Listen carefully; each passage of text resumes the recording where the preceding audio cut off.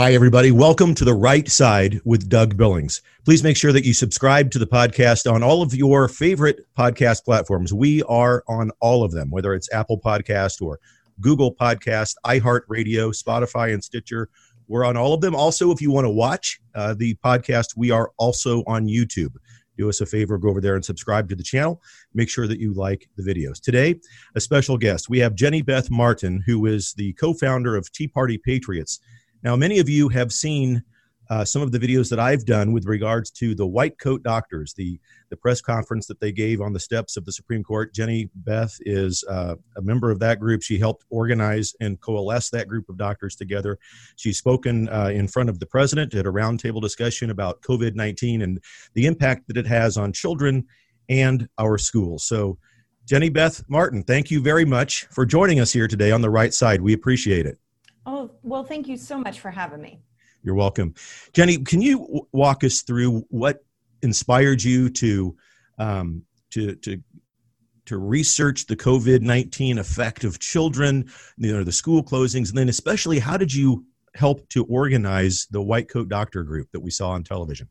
I first realized that there could be a potential with COVID, really from Steve Bannon's War Room podcast. I was doing a lot on that during the impeachment, and he mentioned he was about to launch the War Room pandemic. And so I started learning about this in January. And then my children went on a mission trip with our church for a week during February. And it was not the very end of February, but the latter part of February. And I realized the border had been shut down, and I was kind of tracking this virus around the world. The border had been shut down to China, and I was tracking the virus around the world, making sure that my children did not get stuck in Honduras without me. And so I really wound up learning a lot about the virus very, very early and watched it spread around the country. So when we hit slow the spread, I was I think I was ahead of a lot of people. I had already figured that we were going to be in a situation where we might be locked in our houses or in quarantine, and was prepared for that. So once that part began, and I started realizing how many people were very quickly losing their jobs and losing their livelihoods, I was trying to figure out ways that we could try to get things back. We're not back to normal, but at least find a way to balance the very seriousness of this virus with the ability to live our lives and for people to earn their livelihood. And then I have children who will be seniors in high school this year, so they'll be in 12th grade. And I just wanted to, I saw that it was really affecting them and their friends, and some of their friends seemed like they were becoming radical online from things they were seeing online. And just not being in school is not good for kids. And we can see that just even with the riots. When kids don't have something to do, they're going to find something to do. Right. I couldn't agree more. We on this program, we've interviewed, since it's election season, obviously, we've had some candidates on during primary season and so forth. And a large part of the topic that we've covered is governors in various states and so forth who are opting to use a one-size-fits-all approach for states, that oftentimes are the total population of COVID-19 is so minuscule. It's affected so little people that they shut down the entire state. There are counties that don't have any cases of COVID. And these children, I also have a senior in high school who happens to have Down syndrome, very high functioning little guy. But, special needs parents also realize that their kids need structure. They need to have schedules that are set, and they anticipate these things. But even the typical kids now feel a sense of hopelessness, at least the ones that I've spoken with, about athletic scholarships or academic scholarships and so forth. And, and I've heard you say before also on some of your other interviews that, parents oftentimes don't have enough money to buy one computer, let alone three or four, for 3 or 4 different children to take courses on Zoom, and never mind how ineffective Zoom is, right? Yeah, that is exactly right. I started, Georgia opened earlier than so many other states, and our governor was being attacked for doing that. So I was paying attention and really tracking what was going on in Georgia. And I realized even after we had been open for several weeks, people were not coming out. They were afraid to be out still. And so I started interviewing doctors around the country. The CDC released the guidelines about how to reopen schools, and they seemed completely unworkable to me. I asked the doctors what they thought about them, and they agreed. And I made sure that my thinking was medically sound. I'm not a doctor, but I wanted to make sure I wasn't saying things that actually would be putting people in physical harm. So that made me be in tune with a lot of things that were going on with kids. What you just mentioned about the special needs children, I never even considered that because my children are not special needs. So that wasn't even on my radar in March and April. But I interviewed these doctors and I realized, oh my goodness, these parents, they depend on the school system to help supplement the structure for those children and making sure that they are getting the right kind of education, because that kind of education is much more specialized and it's very important. And I was hearing really tragic stories about a few single moms who had special needs children who were looking at institutionalizing their children because they just couldn't do it. So that aspect just makes me think people don't understand. It's easy to be afraid. It's very easy to be afraid and create these huge monsters inside of our head about what will happen if we go back out and start living again. And the news just feeds that. They just feed it all day long. Yep, absolutely. Not paying attention to the reality and how difficult our fear is making it for other people who are trying to survive. Absolutely. Yeah, they do. The media runs with the narrative that I think is contrary to what I view as common sense. Now, you and the doctors and so forth that you've met, and I the white coat summit doctors and so forth, from what I've gleaned from them is exactly what the CDC has said. Again, children, statistically speaking, are unaffected. That doesn't mean that they won't get it, but it doesn't mean that we have to walk out onto the ledge of panic if they do get it. They handle it actually quite well. And I think I heard Dr. James Todaro, is that how you pronounce it? Todaro, yeah, saying that, there is not one case in the world that's documented with a school-age child passing the virus on to anybody else. What can you tell us about the actual science behind, in a Reader's Digest version, the science behind what those white coat doctors and yourself are trying to tell us with regards to children and COVID?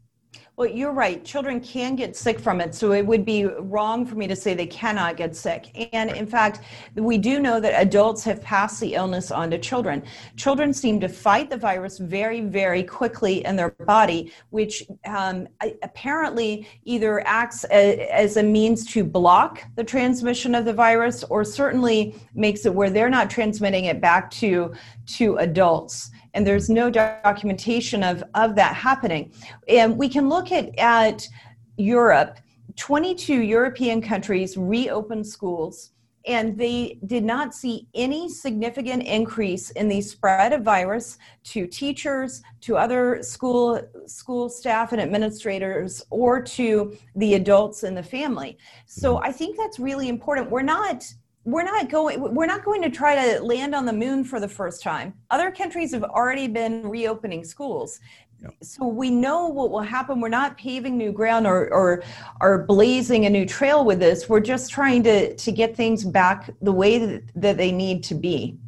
Absolutely. And I again, school-age children are one thing. They if they get it, they battle it quite well. They recover, statistically speaking, of course, and have very few conditions. We've always said, in the history of viruses, we've said that, look, if you're medically fragile or if you have a pre-existing medical condition or you're elderly, obviously wash your hands, take care of yourself, wear a mask if it makes you feel safer. But the one-size-fits-all strategy seems to be just outlandishly crazy on one side of the coin, and then also ineffective because we destroy more people financially, emotionally, and intellectually than the virus would ever touch. Don't you think? Yeah, that is exactly true. We really are doing that. So you think about the kindergarten students and the elementary school students, they really need that face-to-face interaction to learn the way they are supposed to. Now, I'm not saying that parents cannot teach them. Parents can, and there are plenty of homeschooling parents who plan to do that. But plopping your kid in front of a computer and saying, here, just watch the screen and you'll learn everything you need to do. If that is all we needed, why would we even send kids to school in the first place? Why have we invested so much in the schools around the country? Middle school students bully each other. They're not supposed to, but it happens. They pick on each other. The last thing in the world they need is to be online alone, unsupervised, where they can even do more middle school behavior that we've all experienced at one time of our life. And then high school students and college students, I just really worry about them because we're taking away their hope for the future. There's so many people who are unemployed that those students will have difficulty finding jobs right now. So it's difficult for them to find productive things to do. We adults who had financial obligations and were working back in February and March, we need to have the time to get things, our economy recovered just enough so that those kids that are graduating and need jobs have something to look forward to. And so giving them a little bit of time in school while we do the work that we need to do over the next several months will help them in the long run. And they deserve that. My goodness, think about how much money we've borrowed from their future to pay for this pandemic right now. Exactly. And again, as I said, we've interviewed several high school students here on the program, and to a T, all of them, I mean, all of the ones that we've spoken to, and according to them, all of their friends, and they use the word all, I can't verify with a statistic what percentage of them, but they say all want to go back to school. And they do feel robbed of their chances to, for example, be seen by athletic scouts to get a scholarship to college, or their academic scholarships, or they can't even visit their college of choice for an orientation because of the one-size-fits-all shutdown and lockdown of the country. So I think you're absolutely right. They do feel hopeless, and it's a shame that I think that certain politicians, because it's an election cycle, an election season, that they just feel like this is another way to perhaps hurt their opponent, if you know what I mean. Yeah, I think that there's that. And I think there are two other things going on. One is just when people get power, they don't like to relinquish power. So there's probably some power plays going on around the country, whether it is well-intentioned or not. That's just part of human nature. And the other thing is, I do not want to discount the fact that there are parents around the country, I know, I've talked to them, who really are afraid. There are adults around the country, whether their parents or not, who are truly afraid of this virus, or afraid that more horrible things are still to come. And my hope is that we can talk to them with facts. If they don't believe what I'm saying, they can listen to the doctors who I've interviewed. If they don't want to listen to that, call your own doctor and make sure you have your own personal health assessment so you can balance what are you at risk for versus staying at home versus going out and beginning to live again. And that's just, it's difficult for me to go, oh, don't do that, you shouldn't be that way. When I understand their fear is genuine, I just want to be able to help them understand it's not as bad as what they have conjured up. I'm not saying it's not bad. I'm not saying it's not real. I'm not saying people are not dying. They are. All of those things are accurate. It's real. It's terrible. If a family member has died from it, you're going to be much more worried about it. And I understand that. And at the same time, we have to learn how to balance all of that with the fact that we have to be able to live again. Right. Absolutely. Very well said. It's frustrating, though, when we try to get the word out, and the white coat doctors, I posted their video on our show on the social media platforms, Google, YouTube. They all take it down, though, Jenny.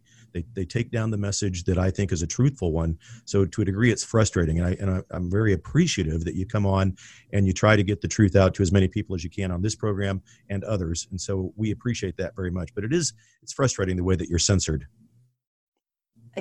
Yeah, the way that they took our videos down, it was actually rather shocking how swift and how it happened everywhere. It just happened on Google, on the Google platforms, on Twitter, on Facebook. It just happened everywhere, and it happened very, very quickly. But the fact is, The big tech companies need to just take a step back and think about what they're doing and the kind of precedent that they're setting. Forget the fact that you may not agree with what's being said. Do you really want to create a platform where you say the only acceptable speech that meets our community standards is speech that the government has deemed is okay for you to say? Is that really the kind of platform you want to set up? And I think they're not thinking it through. And they also are discounting the fact that there are different medical opinions right now, and that the CDC itself has changed its mind several times on the guidance it has given about this virus. So just because the CDC is saying something right now doesn't mean they won't be saying something different. But how will they ever get the information that may make them or the FDA change their mind if they're not even hearing the message at all? Absolutely. Very well said. Your passion and your charisma about that entire situation comes across crystal clear, and I couldn't agree more. I think that it is amazing how quickly, and I don't know if it's the fact that the government is making decisions, but certainly people like Mark Zuckerberg are. And if one or two people in Google, YouTube, Facebook, and Twitter can control what we see in the public square, that's a bit frightening, at least in my opinion. Very frightening. Ladies and gentlemen, this has been Doug Billings with Jenny Beth Martin on the right side. We appreciate Jenny's time. She is the author of Tea Party Patriots, The Second American Revolution. She's also the co-founder of Tea Party Patriots. You've seen her undoubtedly on television in association with the White Coat Doctors and President Trump's roundtable on schools, COVID, and opening up schools again in the world of COVID-19. Jenny Beth, I can't thank you enough for coming on the program. One last thought, anything that's particular that you want to drive home to the audience with regards to this topic before we say so long? I just think that it's really important that you work with your local school system to get the school open. And I think most school systems that are opening are giving an alternative, so you could do online learning or in-person learning. Really work with them and do whatever it takes to get the school open so that your children have that option. Excellent. Very well put. Again, Jenny Beth Martin, thank you very much for your time and joining us today on The Right Side. We appreciate it very much. Good luck with what you do. Thank you for what you do. And may God continue to bless you and the United States. Thank you very much. You're welcome.